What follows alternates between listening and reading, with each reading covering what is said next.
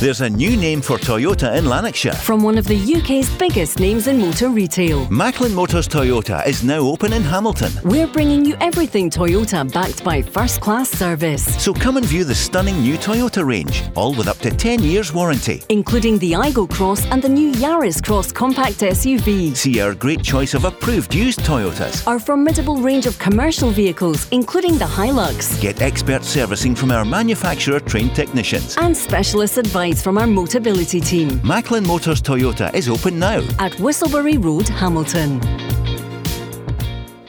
The Go Radio Football Show with Macklin Motors. New Toyota showrooms now open in Glasgow and Hamilton. Let's go! Good evening and welcome to the Go Radio Football Show. I'm Mark Guidi. Delighted to say tonight I'm joined by the Rangers legend Barry Ferguson and the Falkirk captain Stephen McGinn, who's already preparing for the big Scottish Cup game away to Darvel in the middle of February, live on the TV. Paul Cooney's not here tonight, he's away on family business, but we do know, Barry, that Paul will be listening in as he always does. Yeah, there's no doubt he'll be listening in, probably with a glass of champagne, enjoying himself in Belfast. All the best, Paul. Hope you have a nice weekend with the family and enjoy the rugby. We have got a packed show for you tonight here on the Go Radio Football Show. If you want to get through to Barry or Stephen, please dial us on 0808 17 17 700. You can text GO to 87474 if you want to send in a message, or our socials at Go Radio Football Show. We are, of course, in association with Macklin Motors. We've got some transfer news tonight that we're going to bring to you. We've got news of Celtic and Rangers ins and outs as we go to the final 4 days of the transfer window, and we'll also go through the card. We've got a brilliant card this weekend in the SPFL Premiership and the Championship and League 1 and League 2. Let's get to it. First of all, an old teammate of yours, Stephen, just breaking news that Hibernian have accepted a deal from Watford for Ryan Porteous, the Scotland centre-half. He is away. Kevin Nisbet is not back Millwall, but Porteous is away to Watford to the English Championship. Yeah, I mean, it was no secret that Ryan might leave this year, whether it be this window or the summer. A good opportunity, a club that I used to play with. I know it's a good club and a good opportunity for him, not long out the Premiership obviously, to kick on, and obviously broke into the Scotland team recently, so he feels this is the next step in his career, and good luck to him. Barry, you know that level down south, English Premiership, English Championship, played there with Blackpool, managed there with Blackpool. What do you think of Ryan Porteous and how he'll do down there? Well, it's a strange one. Ryan Porteous, he certainly grew. He's grew on me over the last year or so. Look, we know his temperament at times, some silly challenges, lets himself down, but I think when he concentrates and his mind's fully focused on football, I think he's a very good centre-half. I mean, I've seen it with the games he's played for Hibs. We've obviously seen him make his international debut where I thought he was the best man in the party. He was outstanding. So maybe this is a time where Ryan feels that he needs to get out to Edinburgh, his home comforts, go away and play a different level of football. And he's under Slaven Bilic, who was an ex-centre-half as well, which I think will be great for him. So he's certainly got the ability and the capabilities of doing well. It's a tough league, Stephen, I tell you, the Championship. I mean, it's non-stop, 46 games a season. But I do think he's got the ability to go down there and showcase his talents and become a good player for Watford. Final word on Porteous, Stephen, you obviously know him well. He was a teammate. How will he do down there in terms of his ability, because the Championship, you know that as well, down the road as well, and his mentality and temperament to cope with a move and being away from home in a new environment?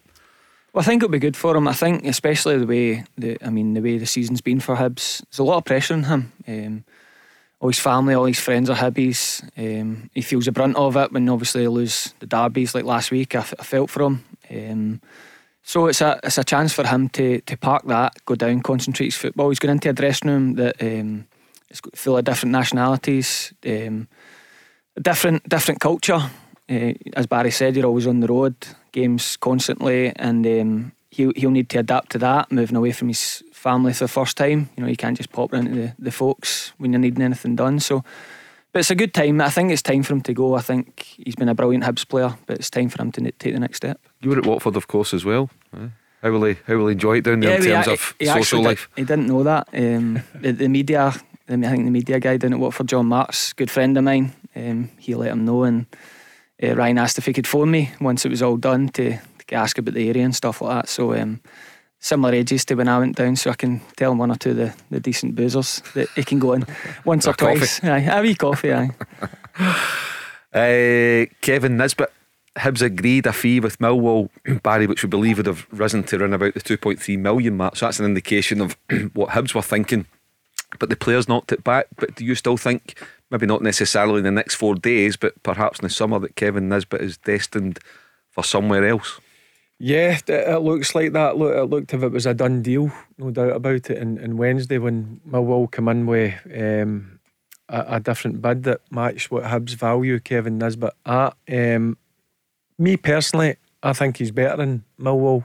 I'll be honest with you, Mark. I think he's a player who can play at the highest level. I've said plenty of times, I'm a bit surprised Rangers or Celtic have not registered any interest in him. So it was a surprise when I heard the news today. Maybe he just doesn't feel it's the right move for him. We're saying that there's 3 or 4 days left of the window. Yeah. There could be something behind it that somebody else has come in. But if he's going to stay at Hibs, I'm sure Hibs will be delighted until the summer. But I think if he does stay in the summer, he will go, no doubt about it. And as I said, he's a player for me that's still got a bit of improvement to come. But as I said, I think he's got all the attributes that you want from a centre forward. So yeah, I'm surprised it didn't happen. But on the flip side of that, don't be surprised if something happens in the next 3 or 4 days. But listen, I'm sure Hibs would be delighted to bring him back for the last 3 or 4 months of the season, because I think Hibs losing Porteous and Nisbet, I think they could be in trouble.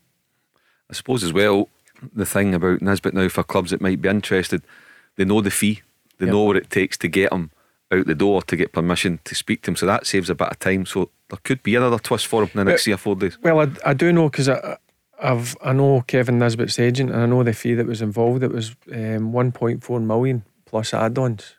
For me, that's an absolute snip, if you're asking me. Well, that's why you should be on a cut now. You've put it out there, Barry. You've put it out there. Hopefully I'm on a cut. No, but listen, I was just being open and honest what I think of Kevin Nisbet. I think he's got the potential to go and play at the top.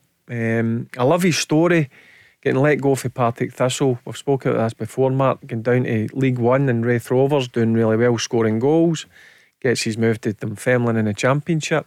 Continues that, gets a real good move to Hibs, does really well, then gets a serious injury. He's out for 10 months, and I think he's come back a better player. He looks physically mature to me, and he's come back with a bang. He scored goals, and that's why there's been a lot of interest. And I'll say it again, I'm just surprised that Rangers or Celtic haven't touched base to see if there was any possibilities that he could go there. Well, it certainly won't be at Rangers or Celtic tomorrow. Rangers play tomorrow at home to St Johnstone, a chance to cut the gap on Celtic to 6 points before Celtic go to Tannadice on Sunday afternoon. But one player who will be involved tomorrow, he's back in the squad after a year out, is of course the player Yanis Hadji, and Michael Beale is delighted to have him back in the squad. Yeah, we're really close, and he's, at 24, 25, whatever he is, he's a very young man with his best days in front of him.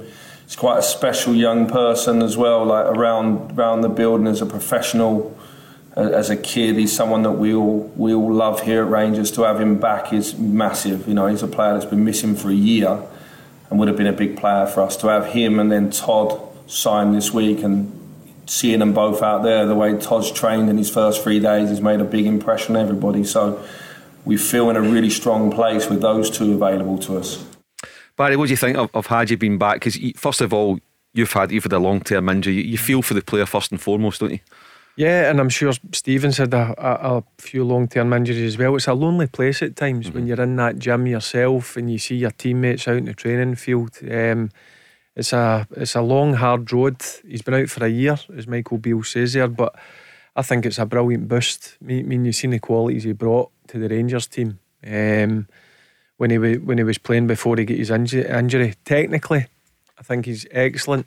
He can play in various positions. behind that striker. He can play in the left, he can play in the right, he can play the number 10 position. So I think it's a welcome boost for Michael Beale and the Rangers fans that Haji's in the squad. But you need to be patient. You've got to remember he has been out for a long period of time. It will take him a bit of time to get back to where he was, but I've no doubt this. Again, I'll go back to it. I think they signed him in a new long-term contract. That's right, yep. So that tells me there's no issues with the injury he had. So I'm excited to see Haji come back, because I think he can play a big part for Rangers in the future. Would you expect him to get some minutes tomorrow? Depending how the result goes, I don't think it's going to be as easy as people are making it out. I think, I know Callum will come with a game plan. He'll try and frustrate Rangers. And if that goes to 3 or 4 goals, then maybe you can see Haji getting to 10 minutes. But I think it's important that you take your time and you don't expect too much from a player who's been out for a long period of time. Todd Cantwell's in the squad tomorrow as well, Stephen. He signed a couple of days ago. He's not had a lot of football in the past year or so. Would you expect him to make his debut tomorrow? Yeah, I would expect him to feature at some point. It's from what was quite a low. The Rangers were low in numbers before Christmas, becoming an unbelievably competitive area of the park. When you talk about Anis Hadji being back in the squad, Todd Cantwell, you've got Tom Lawrence still to come back, and then on top of that, Ryan Kent and Fashion Sakala are probably playing the best football in the Rangers team at the minute, and obviously Scott Arfield never lets anyone down. So although they'll all be desperate for minutes, it's looking much better for Michael Beale, his options. Certainly he wants to add to the squad. He's made that clear, and it's up to the hierarchy to go and try and get some deals done. He has been linked with Raskin in Belgium and Whittaker at Swansea, and he gave the Rangers supporters an update on both of them. It's not true that we've signed a pre-contract with anybody, so I can dispel that right now. He's obviously a player that we like. There's negotiations going on between the clubs, but they're not the only ones that we're speaking to. What do you make of that, Barry? Do you think Raskin and Whittaker will get over the line the next 4 days, and would you like to see both of them over the line? Yeah, because it strengthens the squad. I think Michael Beale's clear. He's done his job. He spoke to players. He's identified who he wants to bring in. Now it's up to the people above who do the contracts and try and agree the fee. And as Stephen says there, if they do get Raskin and Whittaker in, it's a real competitive area of the field, the midfield. It's real competition for places, and that's what I think Michael Beale wants to create. I look at Celtic, I look at what Postecoglou's got there. You look at their bench. I mean, any day players can come off the bench and not weaken the starting 11, and I think that's where Michael Beale wants to get to with this Rangers squad. So I would expect one, if not two of them, to come in before the window closes. We don't know how either squad's going to look, come midnight on Tuesday, but we've got an idea of Celtic and Rangers where they're going to be. Does that Rangers squad look to you that's got the potential to go and, for example, win silverware, win the cup final next month? Yeah, well, they'll take a huge bit of confidence from obviously their performance in the Celtic game at Ibrox, and also the fact they are digging it out. I mean, it was something they've been accused of all season when it just wasn't going their way. Sometimes I felt like St Johnstone and St Mirren, time just passed without anything happening. It's not what's happened when Michael Beale's come in. They've dug out results, and I think Michael Beale, he'll never admit it publicly. I think he'll thought the league was a huge order for him when he came into the job. Obviously Celtic aren't showing any signs of dropping any points, and I think he's targeted the cups massively, and a hugely important win. Not a great game last week at Perth, but they've got themselves through to the next round of the League Cup, and I think the Scottish Cup, and I think he'll be looking to put a real marker down this cup final that this is a Celtic team that can be beaten. No, I'm just looking at if these two players do come in. I mean, you rhymed off. I mean, you've got Tillman, Cantwell, Sakala, Kent, Arfield. If Whittaker comes in, Raskin comes in, you've got Lowry, you've got Lawrence still to come back, you've got Matondo as well, you've got Hadji, Scott Wright. Aye. Yep. I mean, it's strong. Yeah. I don't think you can run with them going into next season, but that's what you want to try and create, a bit of competition for places, and I think that brings the best out in players. Well, Rangers have got one in. Todd Cantwell, they're trying to get another couple in. Over at Celtic, they have got their fourth signing of the January window in. Join Mark has arrived from Suwon Blue Wings for £2.5 million. A young striker, but certainly Ange Postecoglou at Celtic believes that the young player is going to have plenty to offer. It seems like it's been a long time coming. He's one we, Mark Lawler and myself, we identified pretty early. And to be honest, I thought he'd be the first one in the building, but his club weren't really keen on letting him go. He's just broken through there, and he was really important to them last year. His form just kept getting better towards the back end of the year, so we knew that would be harder. He was scoring goals, and then he got selected with the Korean national team, and he worked hard to keep his team up last year as a young guy, as a striker. He made the Korean national team squad, and now he's made a decision, where for all intents and purposes he could have stayed in Korea probably for another year. But he wants to try and crack it over here, and really pleased to get him in. Stephen, Ange Postecoglou talking very highly of O'Leary, and also as well saying he thought he would be the first one in the door, so he clearly has been on the radar for a long, long time.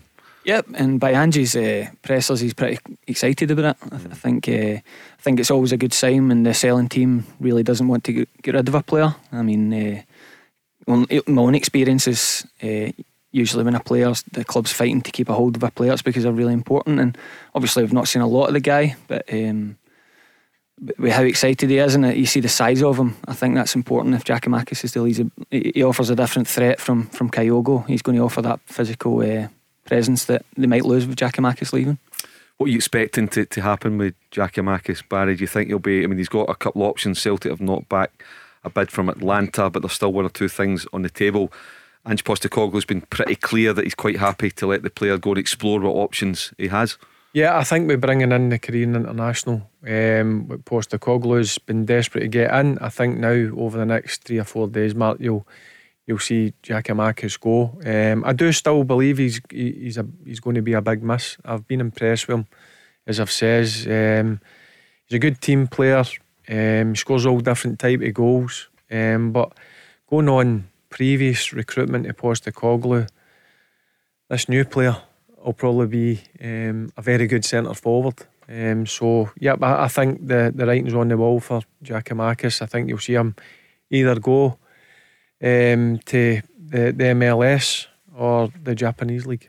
Well, we've had a right good opening 20 minutes to the first part of the show. We'll get Steve McGinn's thoughts more on what's happening and Barry Ferguson's thoughts as Rangers bring Todd Cantwell into the squad for tomorrow's game at home to St Johnstone. Yanis Hadji is back in the squad for the first time in a year, and over at Celtic Park, Join Mark is in the building, and the way Ange Postecoglou is talking, he could well play a part in the game on Sunday at Dundee United. Stay with us if you want to get through to Barry or Stephen. Call the Go Radio Football Show in association with Macklin Motors on 0808 17 17 700.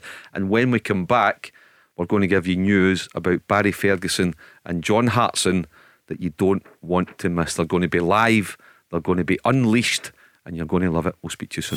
The Go Radio Football Show with Macklin Motors. Brand new Toyota showroom in Kennishead Road, Darnley. Let's go! The Go Radio Football Show. I'm Mark Guidi. Tonight I'm with Stephen McGinn and Barry Ferguson. And Barry, wee bit of credit for Chris. Not only is he giving us a traffic report, he's producing tonight, he's keeping us all in line, making sure that we don't make a mess of it, let's be honest, without Paul here, and James is away as well. Yeah, he's doing some job. He looks a bit flustered at times, but to be fair, that's 25 minutes into the show and he's handled it pretty well. But listen, there's still a while to go to see what happens. Hey, talking about flustered, live and unleashed at Glasgow's Oran Moor on the 9th of March. Yourself with Paul Cooney and me, we're going to be there. It's totally off the cuff, it's totally raw. Are you looking forward to it? Yeah, I'm really looking forward to it. Obviously people who listen to the show, you'll see them obviously in person. Few questions I'll get asked probably that they wouldn't ask live on air, but the only thing I'm worried about is Unleashed. Paul Cooney Unleashed. Remember he's listening. Yeah, I know, but listen, that's the only worry I've got about that night. But no, really looking forward to it. Thursday night, I'm sure we'll have a few refreshments, and we'll enjoy the night. Yep, if you want to go and see Barry, Paul and myself, 9th of March at the Oranmore in Glasgow. It's a Thursday night from 7:30. Tickets are limited. They're on sale now from thisisgo.co.uk. That's thisisgo.co.uk. And you can also see John Hartson with Paul Cooney and myself at St Luke's in Glasgow, just a stone's throw from Celtic Park on the 30th of March. That's also a Thursday night at 7:30. Stephen, we'll keep you a couple of tickets, 25 quid for cash. Sort it out, just give them to Is that why we'll sort you out. I wasn't at St Luke's because it's a stone throw for Celtic Park? What are you trying to say? It's a John Hartson free kick for Celtic Park. So get along and see John and Barry in action. 9th of March for Barry, 30th of March for John. They'll be good. So just listen to Ange Postecoglou there. Stephen talking about the transfer activity. Like you said, he likes to get his business done early. It worked very, very well for Celtic this time last year with O'Reilly and Hatate and Maeda. Can you see these boys having a similar impact? Yeah, I mean, just obviously with only playing one striker, I mean, Kyle goes in fire at the minute, so O's going to have to wait his turn to get a chance, but he definitely looks to be bringing something different to the party. I just wonder, I mean, with the rumour clubs interested in Giakoumakis being America and the J-League, the team from Japan, but the J-League and MLS deadlines aren't in the next few days, so I wonder if that might rumble on a wee bit further, and if he can still be used in the meantime by Celtic. I know they obviously only use one striker, but just while O takes the time to bed in, they could still have Giakoumakis. I'm not sure how that one plays out. Urawa Red Diamonds is from Japan that's interested, and I'm on that, Stephen, with the greatest respect to the MLS and to the J League. Giakoumakis at 28, you look at the quality that he's brought to Celtic in the past 18 months, top scorer in the Eredivisie as well the season before that.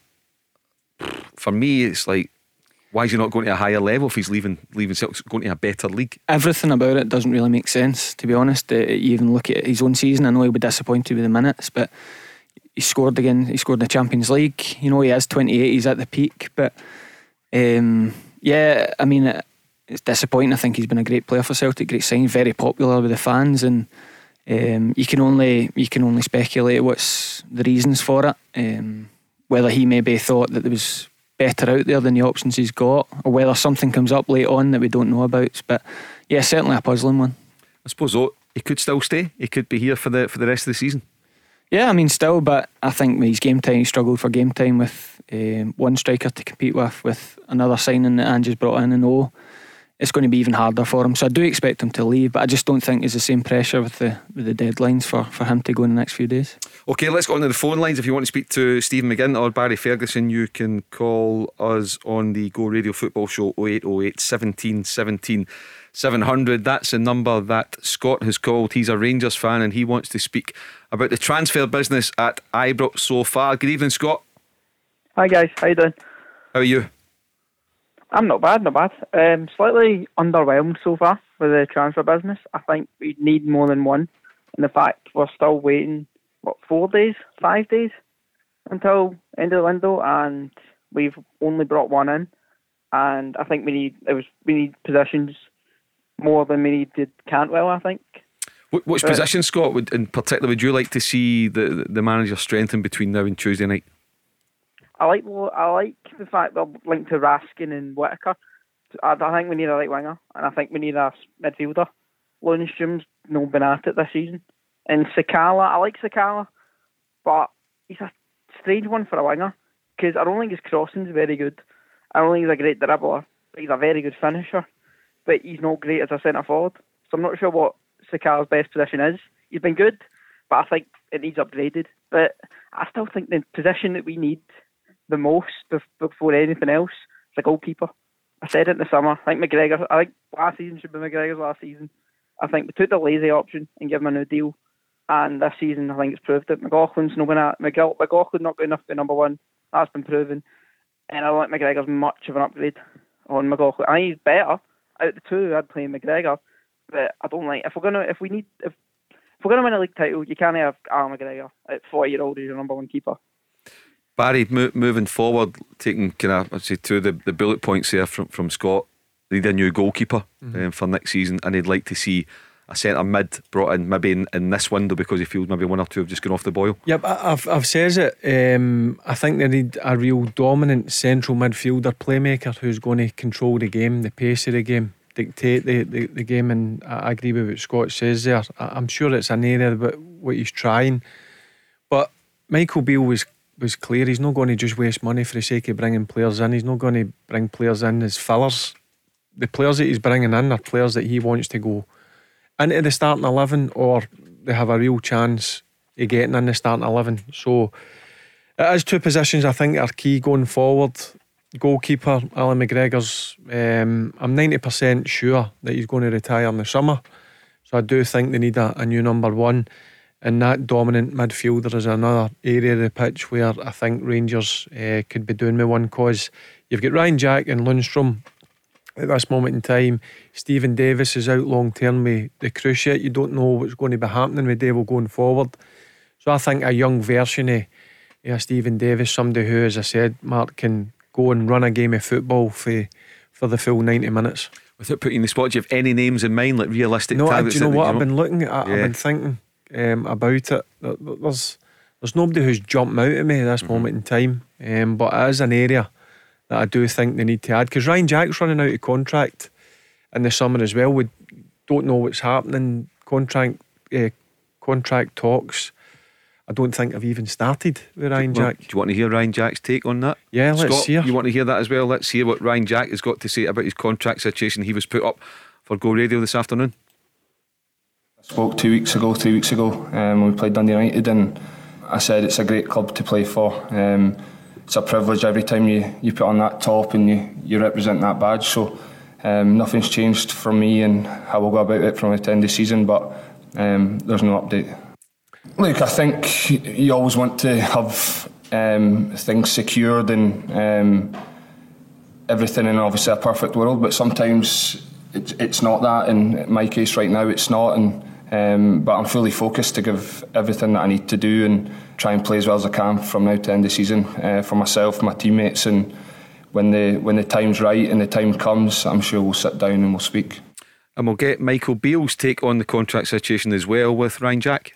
I think obviously change of manager, it changes, moves the goalpost for one or two. They're not the only ones. There's Scott Arfield, Alan McGregor, Phil Hollander.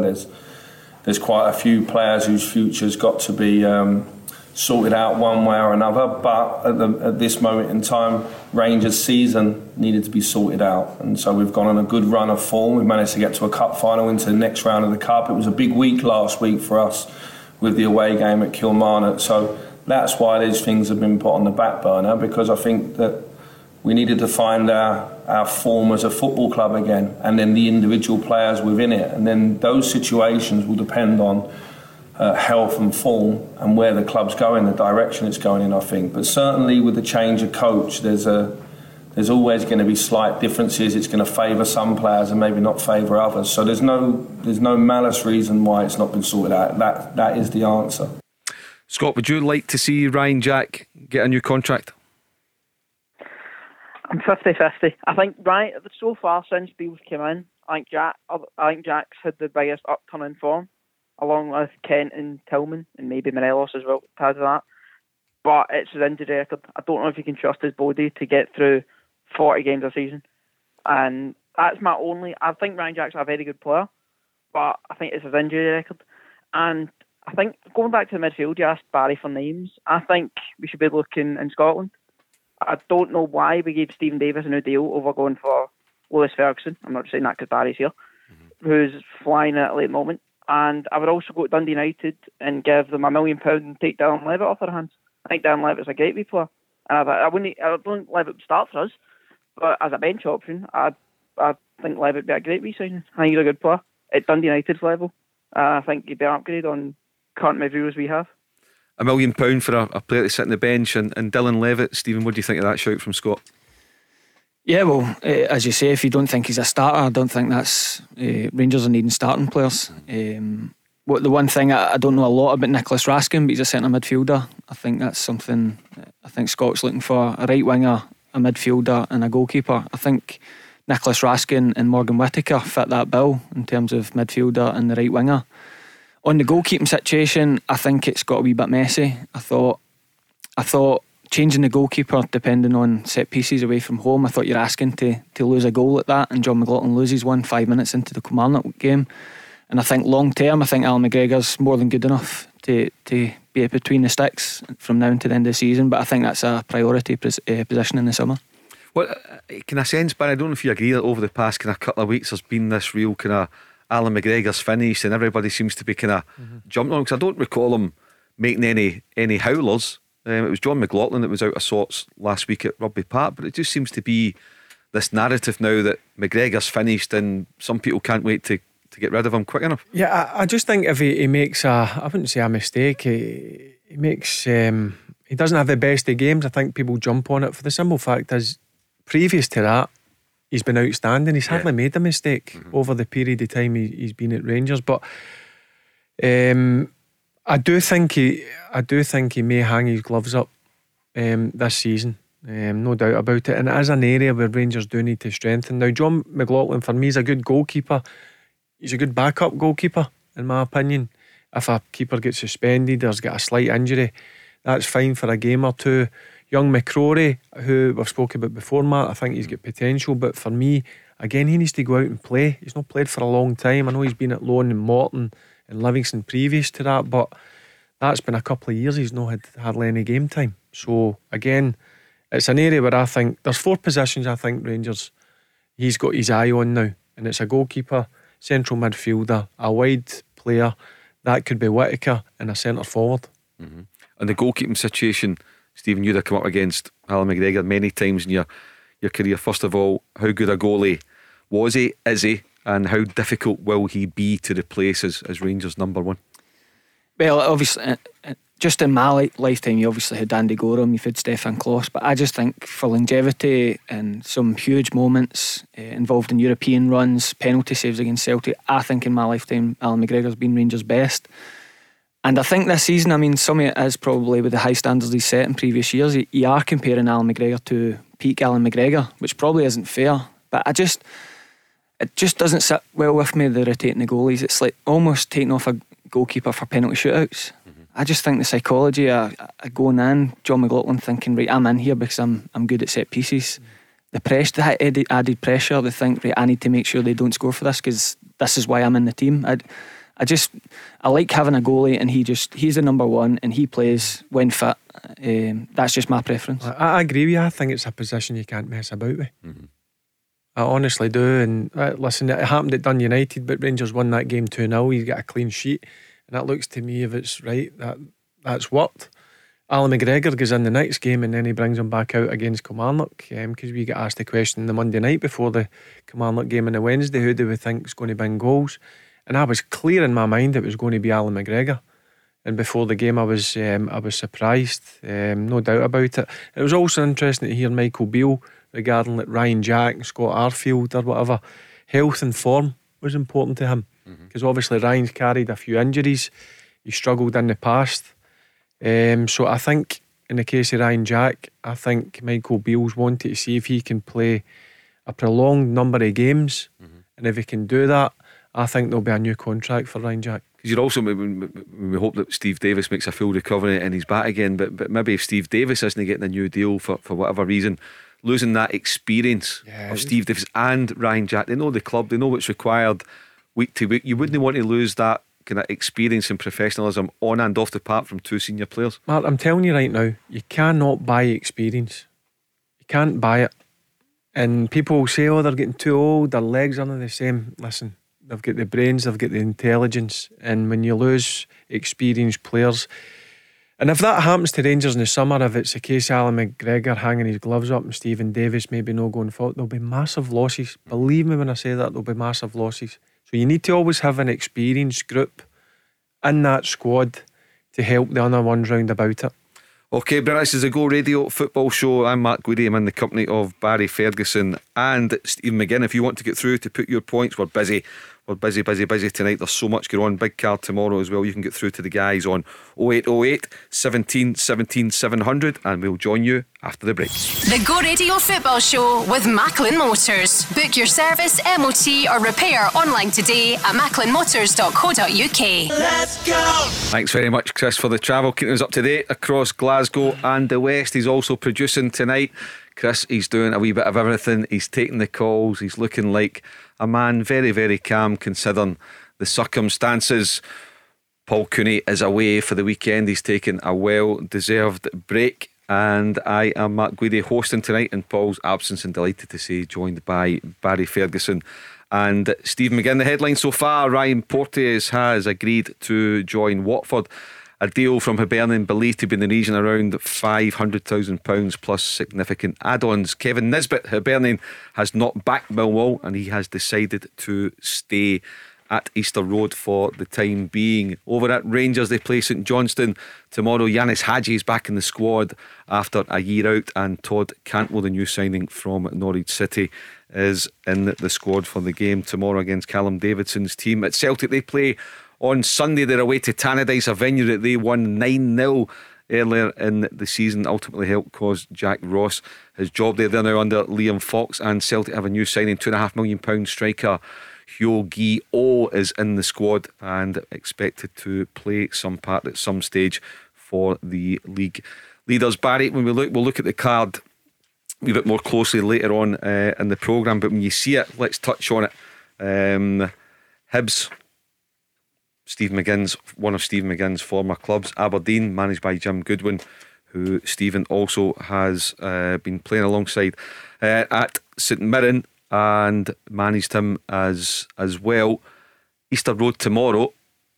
Lee Johnson feeling the pressure, Jim Goodwin absolutely feeling the pressure. How do you think that one's going to go? Without don't give us your result, but just give us a wee flavour of what you think in terms of the pressure on both managers. Well, there'll be a lot of nerves about the place, that's for sure. Both sets of fans. In terms of, I'll go on about Aberdeen, and I wrote about it in my column.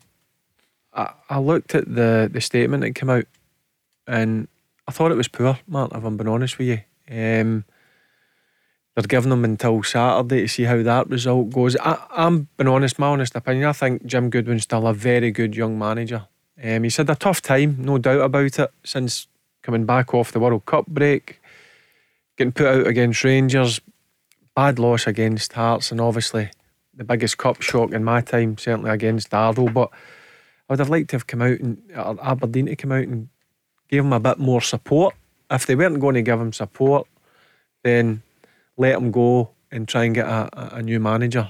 So in the terms of Hibs, again, they've been up and down this season, but still both clubs, for albeit they've had tough seasons, Hibs more than Aberdeen in my opinion, they still get every chance of getting fourth place. I know Livingston are in the hunt for that fourth place. For me, Hearts are definitely going to finish third, but I think there'll be a lot of nerves about Easter Road, and I think it'll be a nervy game, as I said. I think it'll be a good game. I think there'll be goals in it. There'll be mistakes. There'll be flashpoints. So for me, that's a game of the weekend at Easter Road. We're going to get a Celtic caller on the line, Callum, who's going to speak about his club. But before we do, Stephen, get your take on it. First of all, Jim Goodwin, someone that you know well. What do you think of what's happened to him in the past 4 or 5 days? I totally agree with Barry. I thought two things needed to happen. One, the handshake, thanks for everything, not really working out, all the best for the future. Or, I want to keep you, we're building something here, I know the work you do in the background, I've got full faith in you. No matter what happens from now to end the season, you've got my backing. I think they're well capable of going and winning that game tomorrow. Harshly labelled El Sacchio on Twitter. I think they could win that tomorrow, but then what happens if they don't win against St Mirren on Tuesday? What if they win both of them and then they don't win against Motherwell the following Saturday? At what point does immediate? Do you know what I mean? It felt a bit messy and unnecessary statement, and I don't know what kind of position that puts Jim Goodwin in with these players. They'll be asking the same question. What does immediate mean? What does that mean if we don't win on Saturday? Well, I mean, what if Hibs go 2-0 up, Aberdeen have 10 men and they dig out a 2 each? and they're fighting right to the death for him. Like, what does that mean? Does that mean he loses his job? So many grey areas with it. I didn't agree with it. But Hibs as well, I mean, obviously losing Ryan Porteous, not sure if Kevin Nisbet's available tomorrow. They've lost a lot of players this window. I think it's, as Barry said, both in touch and distance for fourth, but it's been a horror run for both since the World Cup, and huge game, a game of massive importance and nerves tomorrow. And as you say, it's going to look a little bit brighter for the winners tomorrow when you look at the league table, but there's still so much more questions and answers about both clubs. But the thing about the statement for me, Barry, is one of the lines in it where it said, the senior players are still behind the managers. It was almost as if they've consulted the board. Dave Cotton have consulted with senior players about it. What did you make of?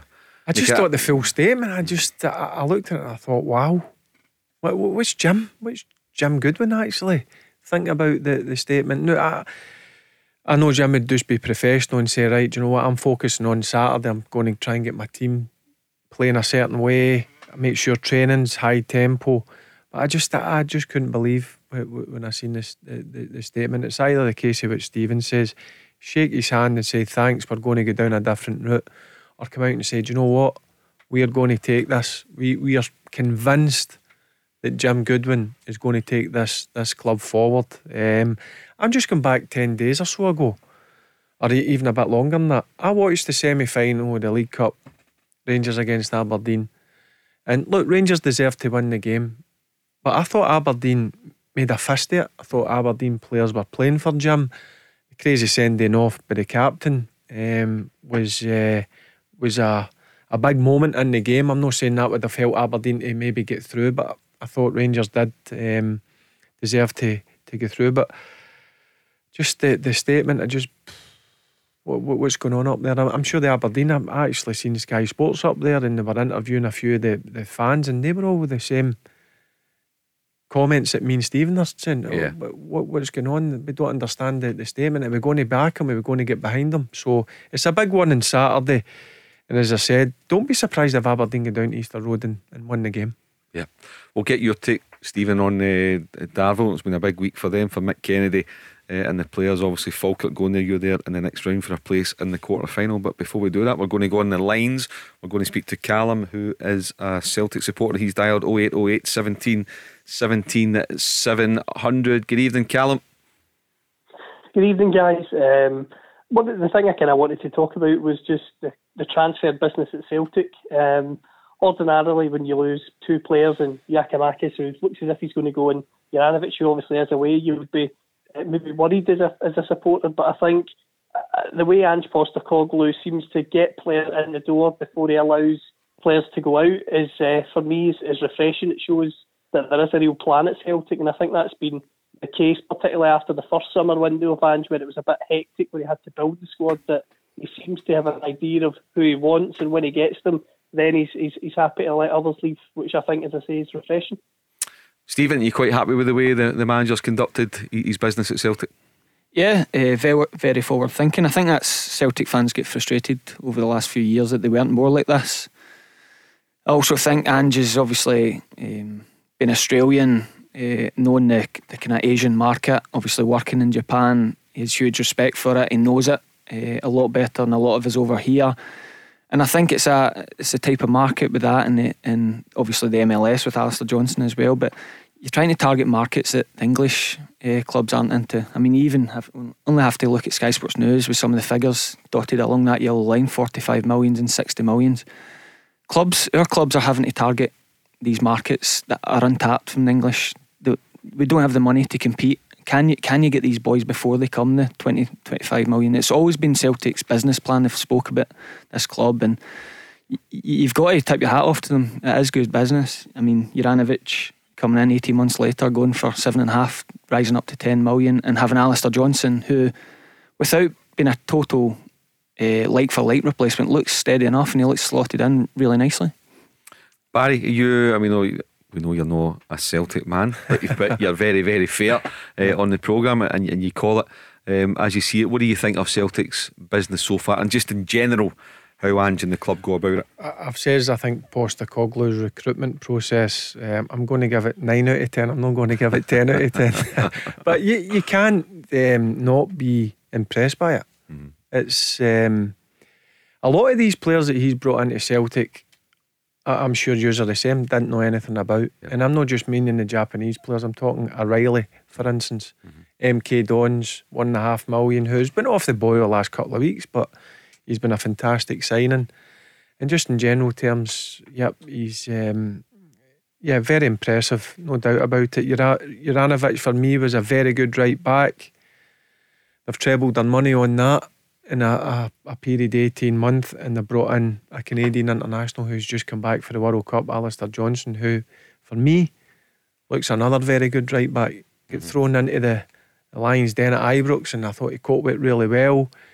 And he looks very athletic. He looks like an Ange player. So that's me just using that as an example. But overall, he's you can see why the Celtic fans are loving him, because of the quality player that he's brought in. And normally you don't get your recruitment 100%, but he's no far away from that.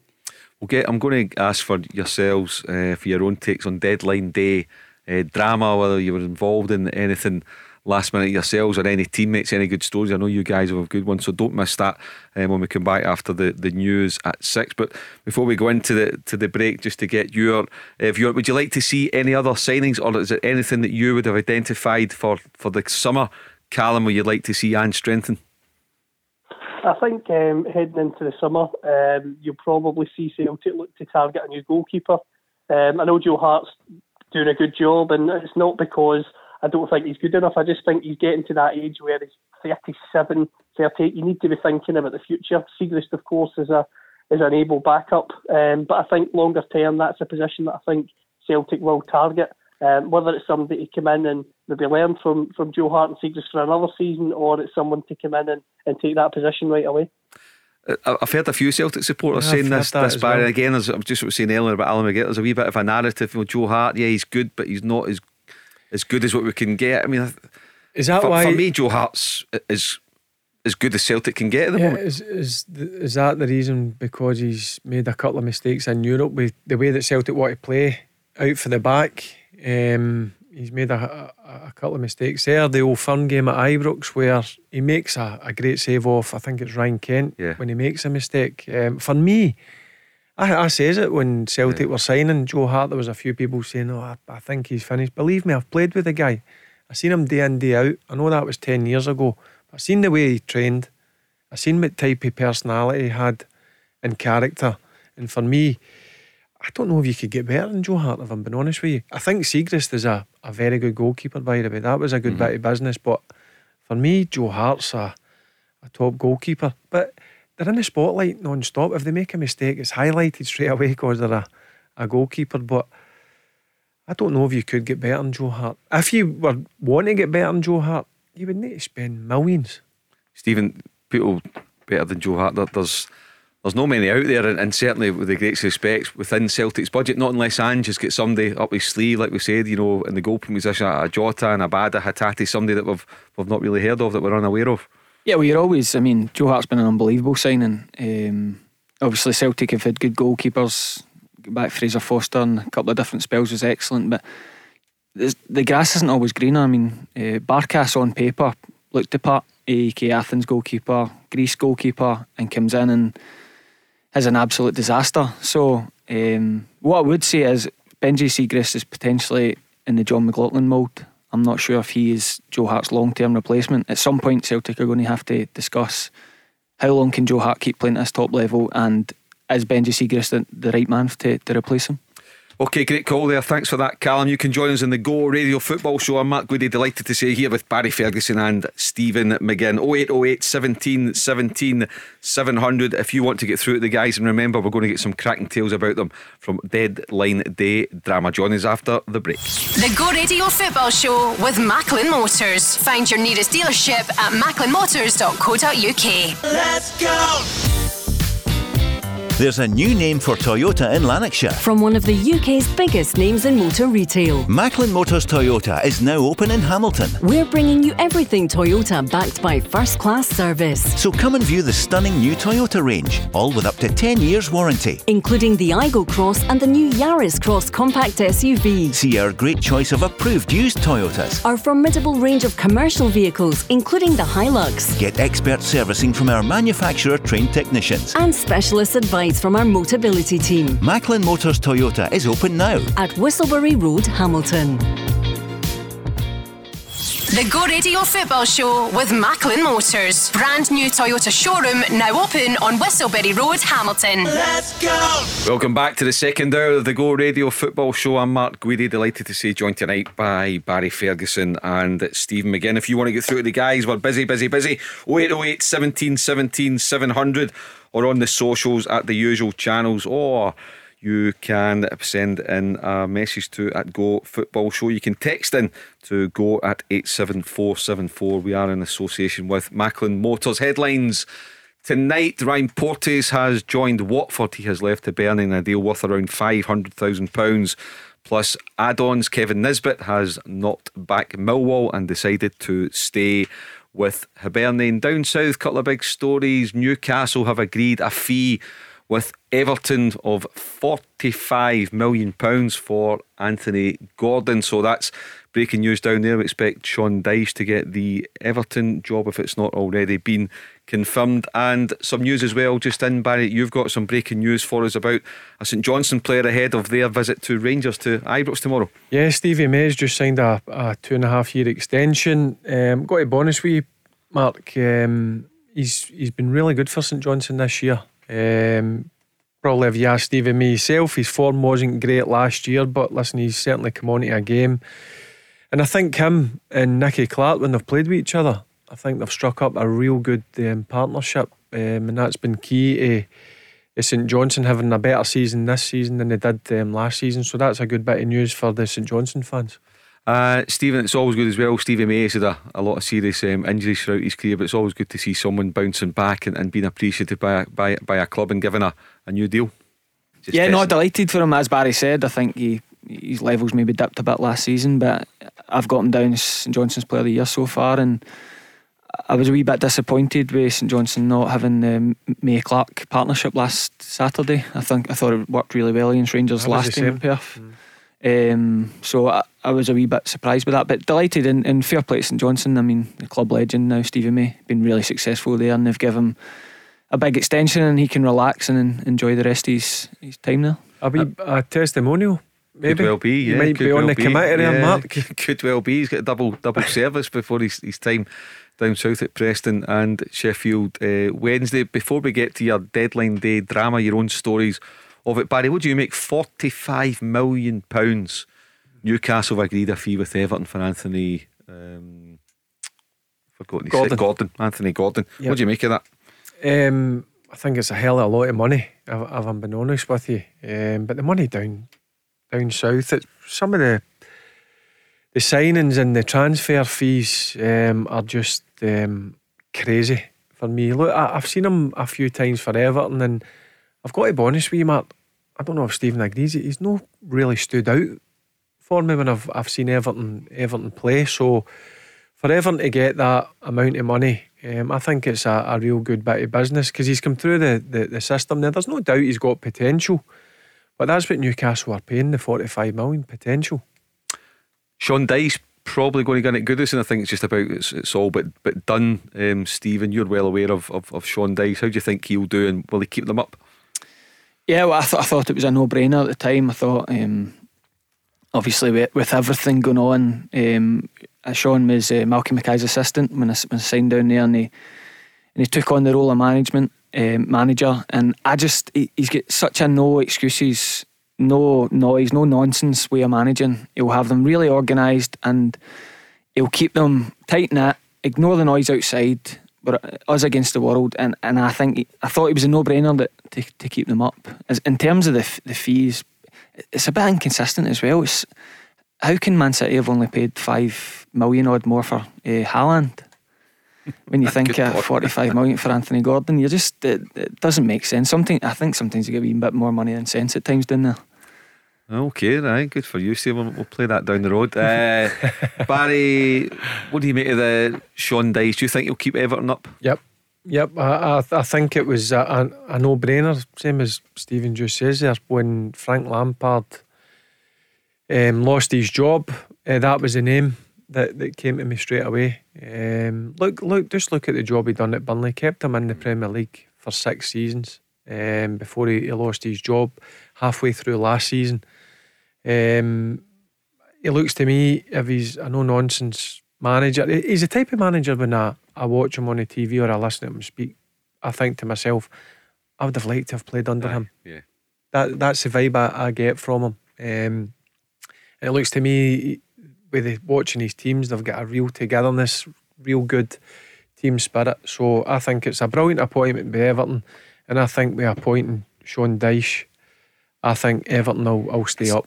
It's not even just that, he's been relegated with Burnley and taking them straight back up as well. So if the disaster happens that Everton drop out the league, he has got experience of bringing the team back up as well. So, and when he was at Burnley, probably the lowest budget easily in the Premier League, and he did keep him in for a number of years. So I think it's a no-brainer with Everton bringing Sean Dyche in.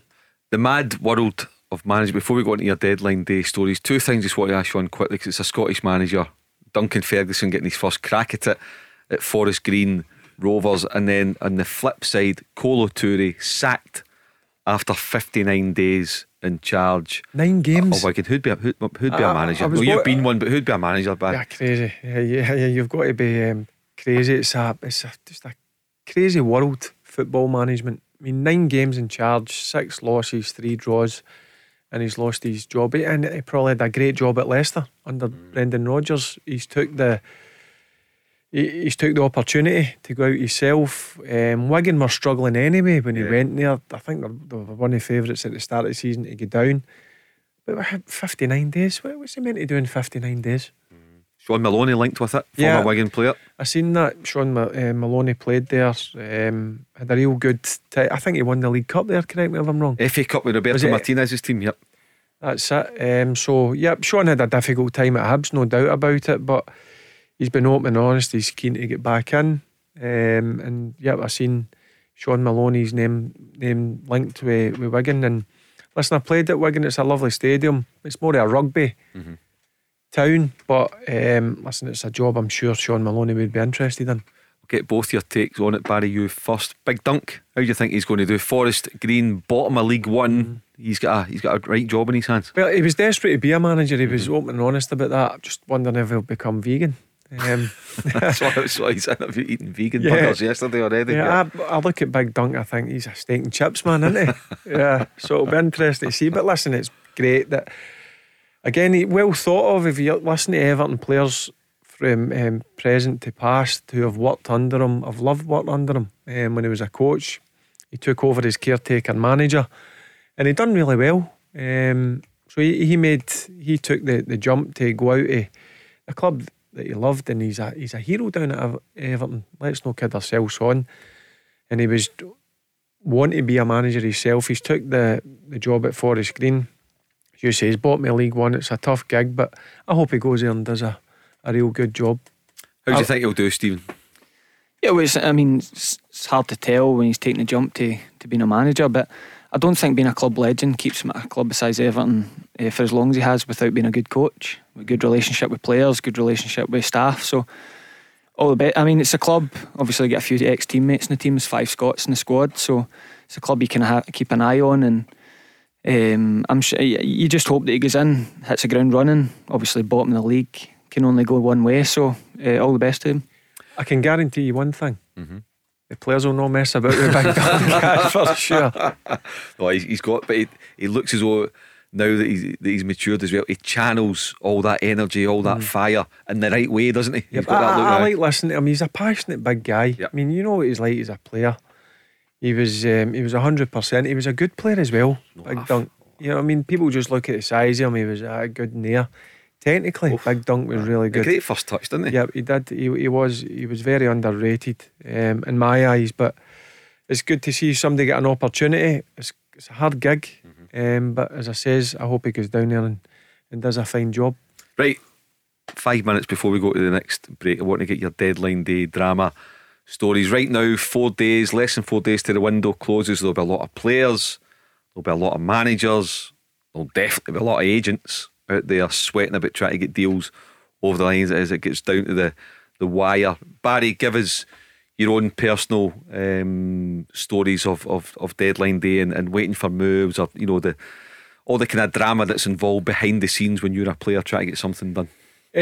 When obviously Graham Souness left when I was at Blackburn at the time, he left to go to Newcastle, and Mark Hughes came in, who, to be honest with you, I love playing under. I mean, his coaching and his staff, some of the best training I've had, but I made a decision that I wanted to go, whether that was to another club or back up to Rangers. Rangers made it clear that they wanted me to come back middle of January. A couple of days negotiation, it wasn't happening. There was no way that we can't do the deal, so it kind of settled in my mind, right, I'm not going to be coming back. So there was another bit of interest for 3 or 4 clubs. Sorry to interrupt, did Souness want to take you in Newcastle? Yep. That must have been tempting. Yeah, and there was another few clubs as well, which was tempting. But you know, it's like when your boyhood club come calling again. It's a pull. Growing up a Rangers fan, and then the last couple of days of the window, Rangers come back and says, "Listen, I think this can be done." And I was like, "Right, I'm ready to go for it." Everything was going well. The day of the transfer deadline, I never trained. I started my route back up the road from Lytham, where I was staying, Lytham St Anne's. I got to Penrith, the deal was off. I comes off at Penrith, goes back south, about half an hour down the motorway, it was back on, and then I'm back up the motorway and I got to Gretna and it was off again. And then I'm thinking to myself, what am I going to do here? So I went into Gretna Services and I sat in the car for about an hour and a half. Tell you what, that's a tiring day for your chauffeur, that, is it not? No, believe me, I was driving myself. And then eventually I think it was about 5:30, 6 o'clock. Now you've only got 4 hours, 5 hours to the window close at 11 o'clock. You've still got a medical, everything to do? I've still got a medical to do. Still to agree terms. I hadn't even agreed contract terms. It was just the fee was agreed at 6 o'clock, and then I had to go to Edinburgh. They wanted me to go to Edinburgh because people were waiting at Glasgow. You know, the photographers and all that stuff, so I had to go through to Edinburgh. So I went for Gretna to Edinburgh, had to go through the medical, you go through the scans, MRI scans, because bearing in mind I had a serious injury at Blackburn, so my knee gets scanned about 100 times to make sure it was 100% ready to go. And then I get through to the training centre and the deal get put through 2 minutes to 11. 2 minutes? That's how close it was to not happening. I was in 10:30 and they were unsure whether the paperwork could get faxed, put through into time. At that time it was faxed. Yep. And they were unsure if it was going to happen or no, but eventually a couple of minutes to 11 it was all go. Yep. So that was you back with Big Alec, January 2005. Yep. And then 5 months later it's Helicopter Sunday. Yeah, I mean what a finish to the season. You couldn't ask for any better. Going hammer and tong, us in Celtic, neck and neck all the way, and then obviously you win it in the last 5-10 minutes of the season. So yeah, it was definitely worth going up and down the motorway 5 or 6 times. But it is a worry at the back of your mind, because after you telling Blackburn there's only one place I want to go, how would I have felt going back into the training ground? I would have probably get put with the resis and left to rot maybe for the last 3 or 4 months of the season. So I was just glad that it all worked out in the end. I tell you, I mean, I don't know Mark Hughes, but looking at him on the telly and the reputation he's got, he must have taken some bottle to get and tell him that he wanted to go. He, to be honest with you, as I said, I loved playing under him. I loved his training, and it's just when Rangers made that contact with me halfway through January, it just turned my head. I went to see him, and to be fair to him, he says, look, I understand, because he had the pull with Manchester United. I think it was Barcelona at that stage. He was in a similar situation. he says, look, I understand, I'll let you go, but I need to try and sign a replacement. And at that time he got Robbie Savage, and once that deal got done, then that made it a bit easier between myself and Mark Hughes. But he understood the situation, he was respectful, and I've got to be honest with you, as I said, Mark, he was a brilliant manager to work under. His training, he was a throwback. There was a mixture of modern and old school training, and he was another one.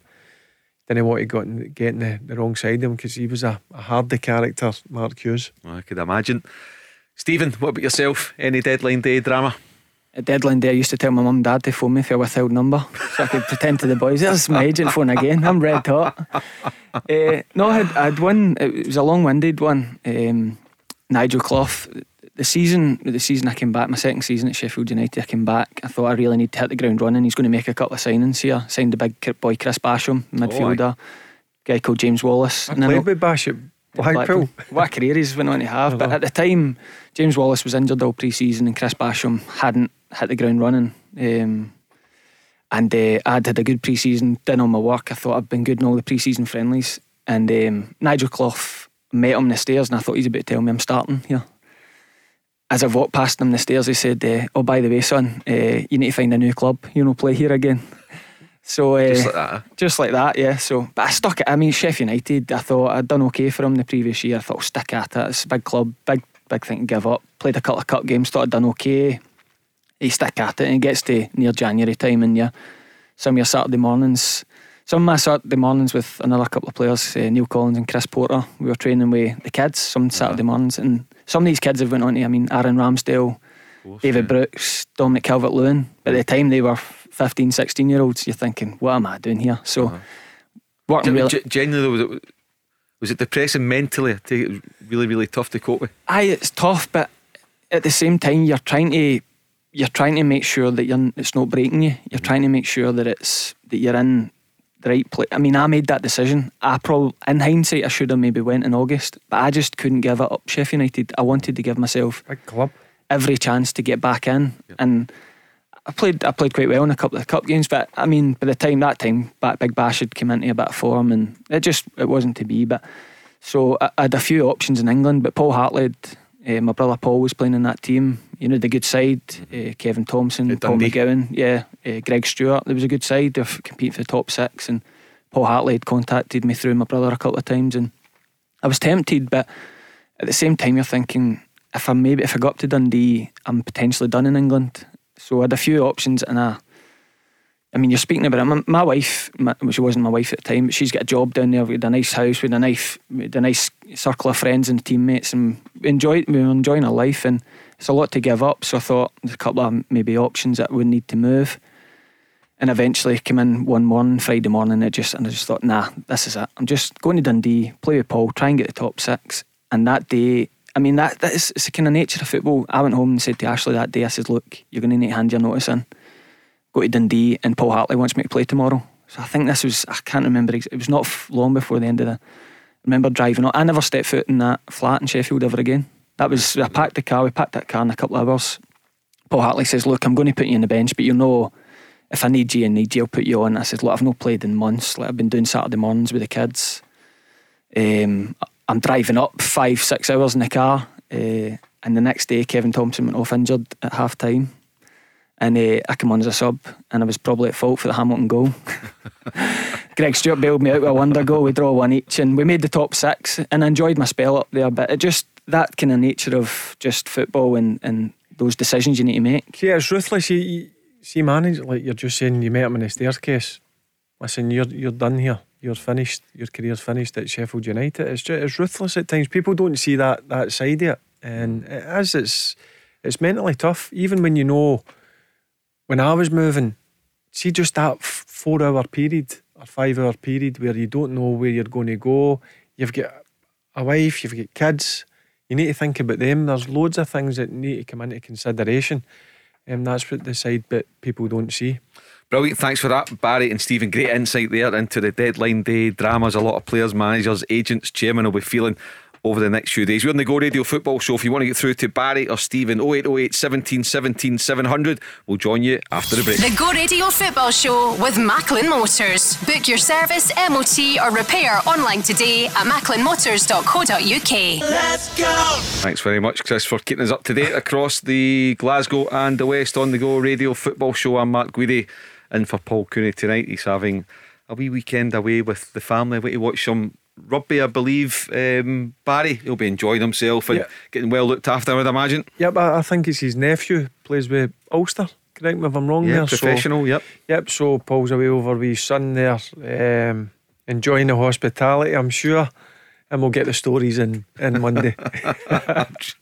I'm sure we will be delighted. We're looking forward to that. In the final 20 minutes of the show, when we come back after the next break, we will look at the 6 fixtures this weekend. 4 tomorrow: Hibs v Aberdeen, Rangers v St Johnstone, Ross County v Kilmarnock, St Mirren v Motherwell, and 2 on Sunday. It's a back-to-back live on Sky: Livingston v Hearts and Dundee United v Celtic. And you, Stephen, we'll touch on it. You're against Edinburgh tomorrow, away from home, and I suppose every game now you're going for promotion very much in your sights. But the Darvel game, the Scottish Cup tie, live on the telly, giant killers the previous round, that must be really whetting the appetite inside Falkirk. Yeah, well, obviously watched the game. Thought Darvel were excellent.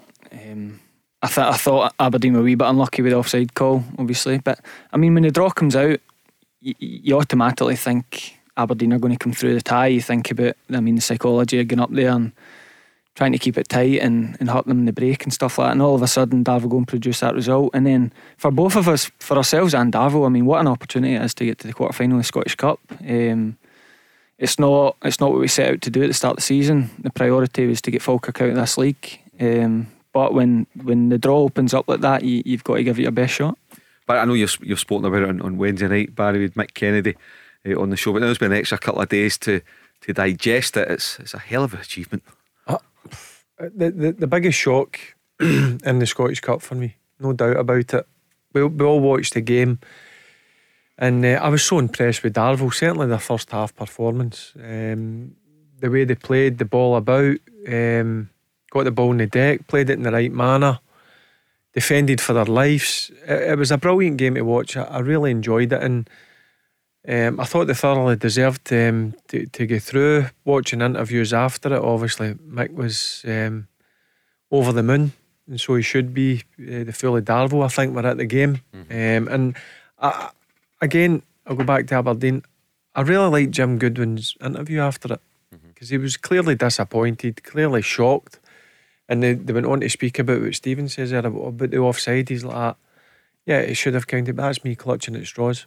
Darvel thoroughly deserved their win, and I thought that was a wee bit of class. And Stephen will know, Falkirk going down to Darvel, it's going to be a tough one. But one thing they're guaranteed is a brilliant playing surface. So impressed with the playing surface. We were watching the League Cup games the previous week at Hampden, our national stadium, and the pitch was an absolute disaster. And you go to Darvel, west of Scotland, top of the league, 6th tier of Scottish football, and their pitch was at a bowling green. So credit to Darvel for that, and credit to Darvel for thoroughly deserving going through into the next round to play Falkirk. We know the captain of Falkirk sitting beside you in the studio, but bearing in mind, we can clearly see Mick's a very good coach, good motivator. You look at the quality of the players that they've got. I think before the game he singled out 1 or 2 that came up trumps for him. John Kirkpatrick, I think, at the goal, didn't he? Thought McShane in the middle of the pitch was really McShane good as well, the experience that he's got. Megget at the back, left-sided centre half, the goalkeeper. But to be fair, the 11 of them were on top of their game, and I think they had to be on top of their game to make sure that they get through into the next round, because there was probably a lot of nerves, because what you're thinking is you don't want to come up against a Premier League team and get thumped. But I just thought they played with confidence and they had belief. That was the biggest thing, and that's down to Mick and the staff. And of course, at the interview at half time with the chairman, John Gall, didn't put any pressure on him. He said, well, we've got another 2 or 3 goals in the second half. It was a great interview. A serious question: did Darvel start It'll be interesting to see what the bookies' odds are. Did Darvel start slight favourites, home advantage and all that against you guys, Stephen? Yeah, well, after the performance against Aberdeen, it would be interesting to see what price are, because I think somebody says to me they were 40-1 to win the game against Aberdeen. But Stephen will know. Stephen watched the game, and I'm sure all the Falkirk players and the management team would have watched it. They know they're in for a toughie down there. But as I say, one good thing about it is they're going to play on a real good surface. That does make a difference. Do you genuinely, Steve, I know you'd rather be the underdogs, it takes the pressure off you, etc, but do you think that in terms of the supporters, the media, etc, everybody outside the Falkirk might have you expecting another sort of giant killing here? Oh, I mean, as soon as that game gets moved to the Monday night, everyone's going to be watching, looking for Darvel to bring the same performance and to take another scalp. And as I said, I mean, listen, I'm going to play against a team. These boys aren't 3 and 4 levels below our boys. I won the championship playing alongside Ian McShane. Ian McShane's a right good player. He was a coup for them to get. He wouldn't look out of place at any team in League One. So we know the quality of player we're playing against. And just that the carrot's there. Honestly, it's just these cup. It's the magic of the cup. It is really. I mean, I was convinced I was playing Aberdeen. You're going to play Aberdeen, and you've got a shot to nothing going up there. It's going to be really tough. But for ourselves in Darvel, what an opportunity it is to get to the quarter final. Honestly, and I know it's a saying, you are only 2 games for Hampden, but it is. I mean, who's to say? I mean, you don't want to jinx it and say who you might get, but when you look at some of the other ties left, it's not you win this tie and then you go to Celtic Park or Ibrox in the next round. It can open up again with a favourable home tie, and you just never know. Okay, we'll definitely look forward to it, as you say, live in the telly on the Monday night, 13th of February, Stephen, is that right? Monday 13th of February, live on the telly. But do you know what, can I just say that the pyramid system, it just shows you the ambition of some of the clubs in that pyramid. Absolutely. I mean, I done it with Kelty. I mean, they had good board, a good chief exec who put his money where his mouth is, and there was a lot made of Darvel. They're spending this and spending that, but look at the difference. Look at the facility they've got. I mean, the dressing room before it, I mean, it was like Premier League standard. The surface and the infrastructure, they're trying to build something, and you know what, I'm all for that. Fair play to them. You think it's great having money, having a budget, but you've got to spend it wisely. It doesn't guarantee anything. Yep, and do you know what? He spent it wisely in terms of good experience, but they're still hungry, these boys. They still want to do well. They still look after themselves. It's easy going down and earning a couple of quid at that level and just saying, do you know what? It's just a kick about with my mates. No, but it's serious. You can tell it's serious at Darvel. They want to do it right, and I think it's brilliant to see clubs with that ambition trying to get through the pyramid. Don't be surprised in a few years if you see Darvel in the league system. We'll get 4 minutes to the next break, and I know Stephen McGinn is keen to get in the next ad break, Barry, because he wants to just tap into your experience about organising bonuses for big cup games. He's got big chats ahead with Falkirk about that, but we'll leave that for the break. You two can speak privately. We'll be very busy on the socials tonight. We'll give you a recap of the headlines before we go, and after the break we will speak about the 6 games tomorrow. But here's one in the socials. Joe from Hillhead has been on. Does the panel think that Jordan Larsson, Henrik's son, could ever come and play for Celtic? It appears to be that he's now going to be leaving Schalke over in Germany. Do you think that is ever going to be a possibility, or is the fact that his dad is a legend at the club, the weight of the name would make it too difficult for Jordan to ever go and play at Celtic, Barry? Yeah, I do believe that. I mean, his dad, Henry, I played against him a number of times, and he was a phenomenal player. Unbelievable. When we used to come up against Celtic, they had top players in my mind, but he was the one that you had to make sure you stopped. And I think it would be, in terms of the young man comes, it would, that's Henrik Larsson's son. I think the boys just try to make a career of himself, and I think he's doing it in the right way. What do you think of that, Stephen, the possibility of Jordan Larsson ever going to Celtic? I think if he's ever made available like just now, I think he'll be associated with Celtic. The link come, Celtic fans, they dream this situation that they're going to get another couple of years of a Larsson scoring goals for Celtic. But Yeah, I agree with Barry. I think it's best for him. I mean, he's doing well in his own right. Just keep chopping along and getting goals in your own right. Because I think he's worked hard at his career. If you look at the different moves that he's had, and then was it Spartak Moscow? Was that in Russia? And he was potentially being like valued at 20 million. So it was out of Celtic's price range. There's a player in there. There's no doubt he's a good player, but if you're talking about levels, his dad was top level. That's the problem he's got, and I just think it's sometimes better to go and try and make a name elsewhere, different from where your obviously dad's been, because he was an icon, one of the best ever to play with Celtic. I think you would agree with that.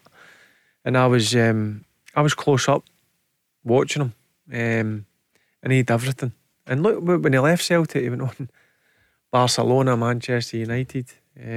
Yeah, but I think the young man's going about it the right way. There was talk when he was at Spartak Moscow that Celtic were maybe interested in him, but I just think if he came to Scotland, it would all be about his dad, and I don't think that's fair on the boy.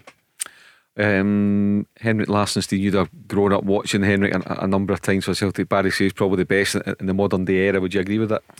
Yeah, and I think it's probably, in the current way football's going, the last time that Scotland will be able to keep a world class player for 7 years out of the clutches of teams like Man United and Barcelona, I think. And if the next Henrik Larsson was to sign for Celtic, if O is the next Henrik Larsson and he has the same performance level and scores the same amount of goals, I don't think they'll be shy and come with big offers. So it was an absolute privilege to have him in the country, and as you say, best Celtic player in my lifetime. Do you know what stands out for me? Like, when you play against top players, the top players, it's when obviously you've got to mark them closely and don't give them much space.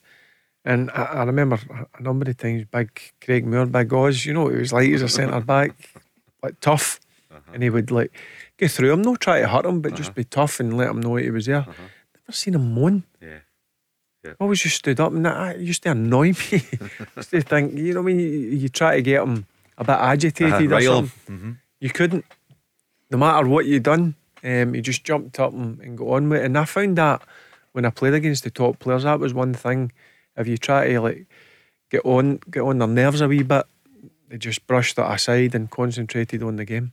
Lovely, nice tribute there to Henrik Larsson. We're on the Go Radio Football Show. We are coming back after the break, and we'll look at the 6 fixtures over the weekend in the SPFL Premiership. We are on 0808 17 17 700, and you can join us right after the break. The Go Radio Football Show with macklinmotors.co.uk. Choose and reserve your next used car online today for a fully refundable £99. Let's go! Thanks very much, Chris.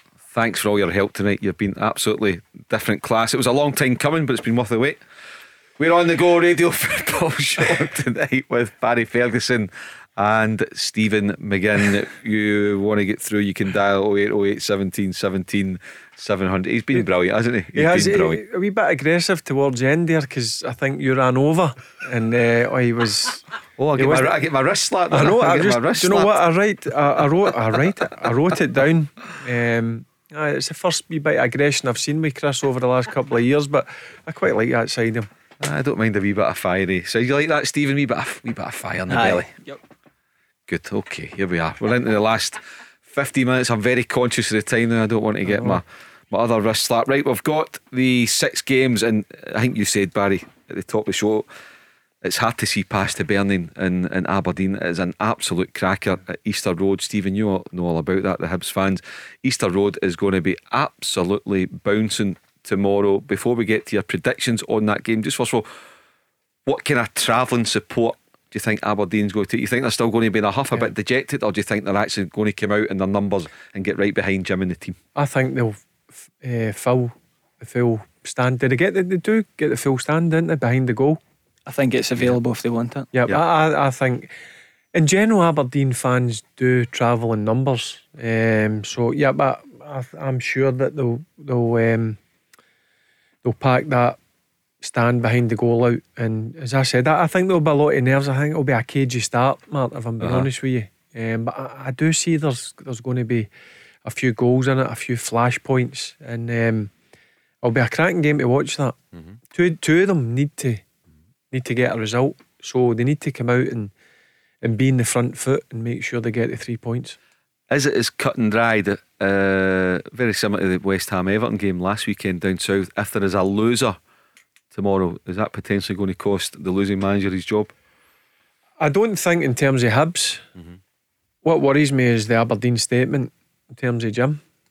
If he goes down there and loses, the way that the statement came out was, we're doing it game by game, see how you go on Saturday, which I thought was been disrespectful to Jim.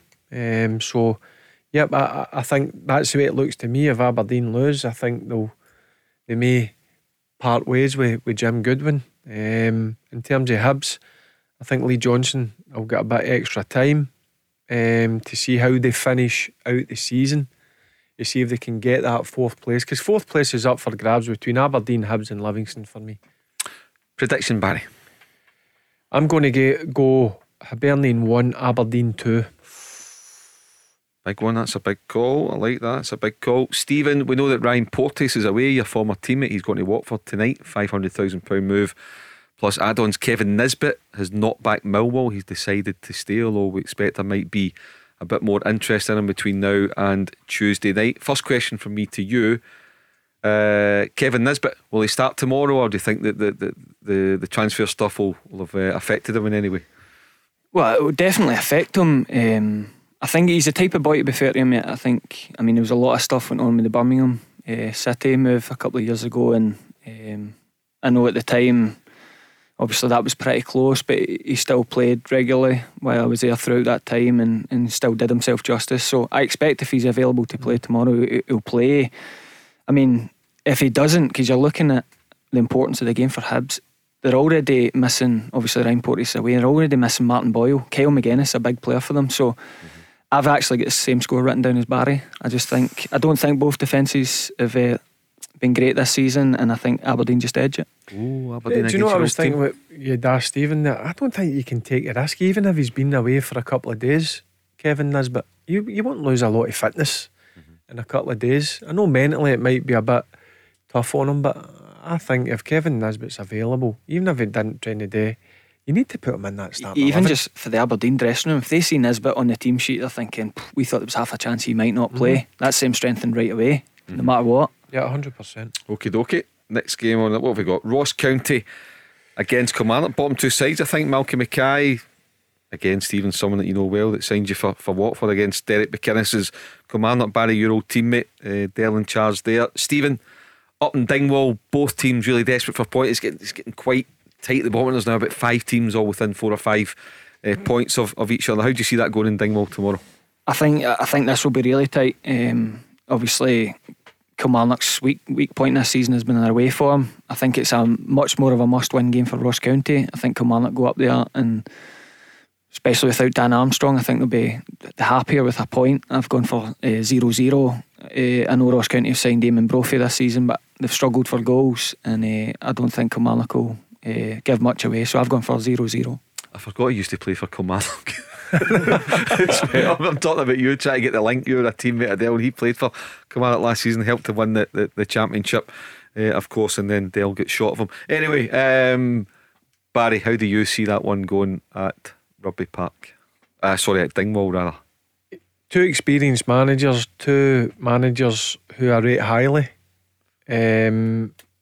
Ross County, I just can't see them getting out it. I don't. I think Kilmarnock will go up there. I know Armstrong's a big loss.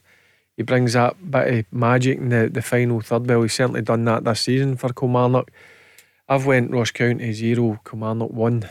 Another away win. Okay, we're on to the next game, and it's a recurring theme. Another one of Stephen's former teams, St Mirren. They're in Paisley. They're at home. They're at home to Motherwell, who his brother plays for. His brother Paul is playing a couple of different positions. At Stevie Hamilton was in centre mid recently, as well. He's played a couple of different roles. What do you think of that one in Paisley tomorrow, Stephen? Another huge game. Obviously Motherwell not been a great run of form, but a good win last week in the Cup, and actually they've got the best away record in the league out with Celtic and Rangers. Opposite to Kilmarnock, their struggles have been at home.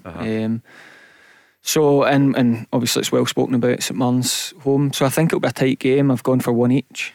I don't think a draw does either side a lot of good, but I think not loads between the teams. So I've gone for a 1-1. Barry? Yeah, I've got that marked down as well. I think that's going to be a one each draw. St Mirren's home form this season has been really good. That's why they've got that amount of points on board. Motherwell struggled domestically.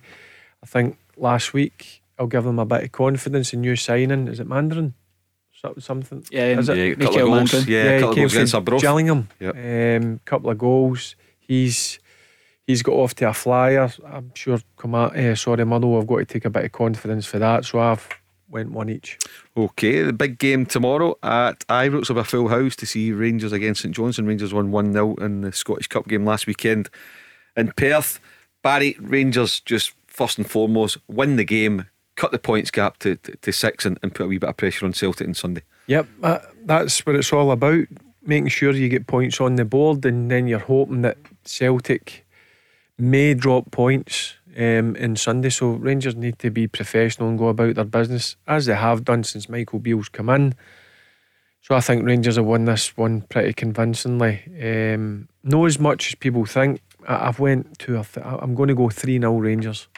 3-0 Rangers tomorrow at home to St Johnstone. Stephen, just checking. No, there we go. No, you've not played for Rangers or St Johnstone. I'm sure St Johnstone probably try to sign you at some stage. But anyway, how do you see that one going to Ibrox tomorrow? Well, I think it must be a great feeling being a St Johnstone player off the back of 6 defeats. Do you think we trip to Glasgow to play Rangers at Ibrox? So I've gone for 4-0. I don't expect Rangers to have any problems with that, and I expect them to score a few goals. So 4-0. Okay, 4-0 to Rangers tomorrow. Okay, Sunday, back-to-back games live on Sky TV. 2 absolute crackers. Livingston against Hearts, Dundee United against Celtic. And just a quick check, yep, Stephen's not played for any of the 4 of them. So we'll start with you, Stephen. Livingston, 1:30 on Sunday afternoon, home to third place Hearts. Some really good results recently, fresh from the Edinburgh Derby victory. How do you see that going? Yeah, well, Hearts obviously having a brilliant time of it, looking really strong. I've just got a wee feeling for Livy having another brilliant season. I think this is the last chance to really, I mean, if they lose this one, the race for third probably goes out their grasp. I think if they can get it down to 4 points with that game in hand, it's really game on for third, and I think it's more important to them than Hearts. So I've gone for them to edge it out 2-1. Oh, big call that one, Barry. How do you see it? First and foremost, I think it's going to be a right good game. Livingston again, Mark, surprise package. The job that David Martindale's done there's been excellent. I don't think they get enough credit for the way they play. People just think they're long ball, but they've got some decent players. Hearts, on the other hand, I watched the game last week and Robbie admitted that they've played better, but I just think they're in a real good place at this moment in time. There's a real togetherness with the squad. They've got match winners. You see the guys that come off the bench as well. They're starting to get a real strong squad there. It'll be a tight one, but I'm going Livingston 1, Hearts 2. Livingston 1, Hearts 2. And of course you were with the winning team at 7-a-sides last night with Lee McCulloch, the assistant manager at Hearts. Must have felt good for getting a wee victory. Yep, and Robbie was in the side that was defeated. You were in my team last night. I didn't want to say it. To be fair, decent you had a finish. Hit off one post on it dinner. Very good finish last night. Twinkle twinkle toes. I'll take anything a compliment. Right, final game of the weekend, Tannadice, 4 o'clock on Sunday afternoon. The table toppers Celtic go to Dundee United. Of course they won 9-0 there earlier in the season. Barry, how do you see that one going? I don't think it's going to be the same result as the last time Celtic were there. Dundee United have started to play some half decent stuff under Liam Fox, but Celtic far too strong. I think once they get into the game, I'm sure Dundee United will try and frustrate them, but I think Celtic have got far too much quality. Dundee United 0, Celtic 2 for me. 2-0 to Celtic. Scorers, any idea who maybe? First one, do you expect the new signing to get any minutes at all tomorrow or Sunday rather? It depends on how the game goes, Mark, if I'm being honest with you. But Kyogo's the one that's going to play through the middle. He's on fire. at this moment in time. And as I said, listen, Celtic could play 18, 19 players in terms of he's got. That's the strength and depth that he's got. It'll be interesting to see who he plays in the middle of the pitch. That's an area we always look at. Callum McGregor's a racing cert, so is Hatate. And for me, Aaron Moy's been one of the top performers in the last month or so. So I just think Celtic have too much quality. Look, I think Dundee United will make a fight of it, but I think quality will take over in the end and Celtic will win it pretty easily. Tanner Knights on Sunday. Barry's going for 2-0 to Celtic. Stephen, what do you think the score's going to be? Well, I think Liam Fox will make reference to the 9-0. I think he'll ask the boys to show that they've came a long way since then. They'll be embarrassed about that game and they'll want to put it right. I think they'll be a lot more competitive. They've not been conceding as many recently as they were early in the season, so I think they'll make it tough for Celtic, and I've gone for a 2-0 victory also. And who do you think's going to score? Give us a couple of... It's hard to go against Kyogo at the minute, and I think if Abada plays, he's good for a goal. So Kyogo, Abada. Kyogo and Abada. And do you think will get a turn? Do you expect Giakoumakis to be involved, or do you think he's out the picture until the window closes if he's still... I mean, it's one to keep here? an eye on if he appears at training over the next couple of days in the socials, and if he's part of the travelling party, I would expect Giakoumakis to come on instead of O at the minute. Okay, and before you go, Edinburgh tomorrow, tough away game, Edinburgh City tomorrow. You guys all set for it? Yeah, we're joint in points in the league, so we're in a position where we have to just keep on Dunfermline's coattails, wait for them to slip up. So we just need to do our job and see what happens elsewhere. Okay, brilliant. We've had a great night tonight on the Go Radio Football Show in association with Macklin Motors. In case you haven't noticed, it wasn't Paul Cooney in the hot seat tonight. It was me, Mark Guidi. Paul will be back on Monday. I'll be with him along with Barry Ferguson. The headlines tonight, just to wrap up before we go: Ryan Porteous has joined Watford from Hibernian in a £500,000 deal plus add-ons. Kevin Nisbet has knocked back Millwall. He is staying put, and he is in the Hibs squad for tomorrow's big game at home to Aberdeen. Rangers have Todd Cantwell, the new sign in the squad tomorrow. Yanis Hadji is back in the squad as well. And for Celtic, Hyun Gyo Yo, the £2.5 million striker from Suwon Blue Wings, is in the squad as well. Thanks very much for joining us. It was a great night, a pleasure to have your company. We'll be back on Monday at 5 o'clock. Have a great weekend. The Go Radio Football Show with MacklinMotors.co.uk. Your local friendly experts for new and used cars. Let's go!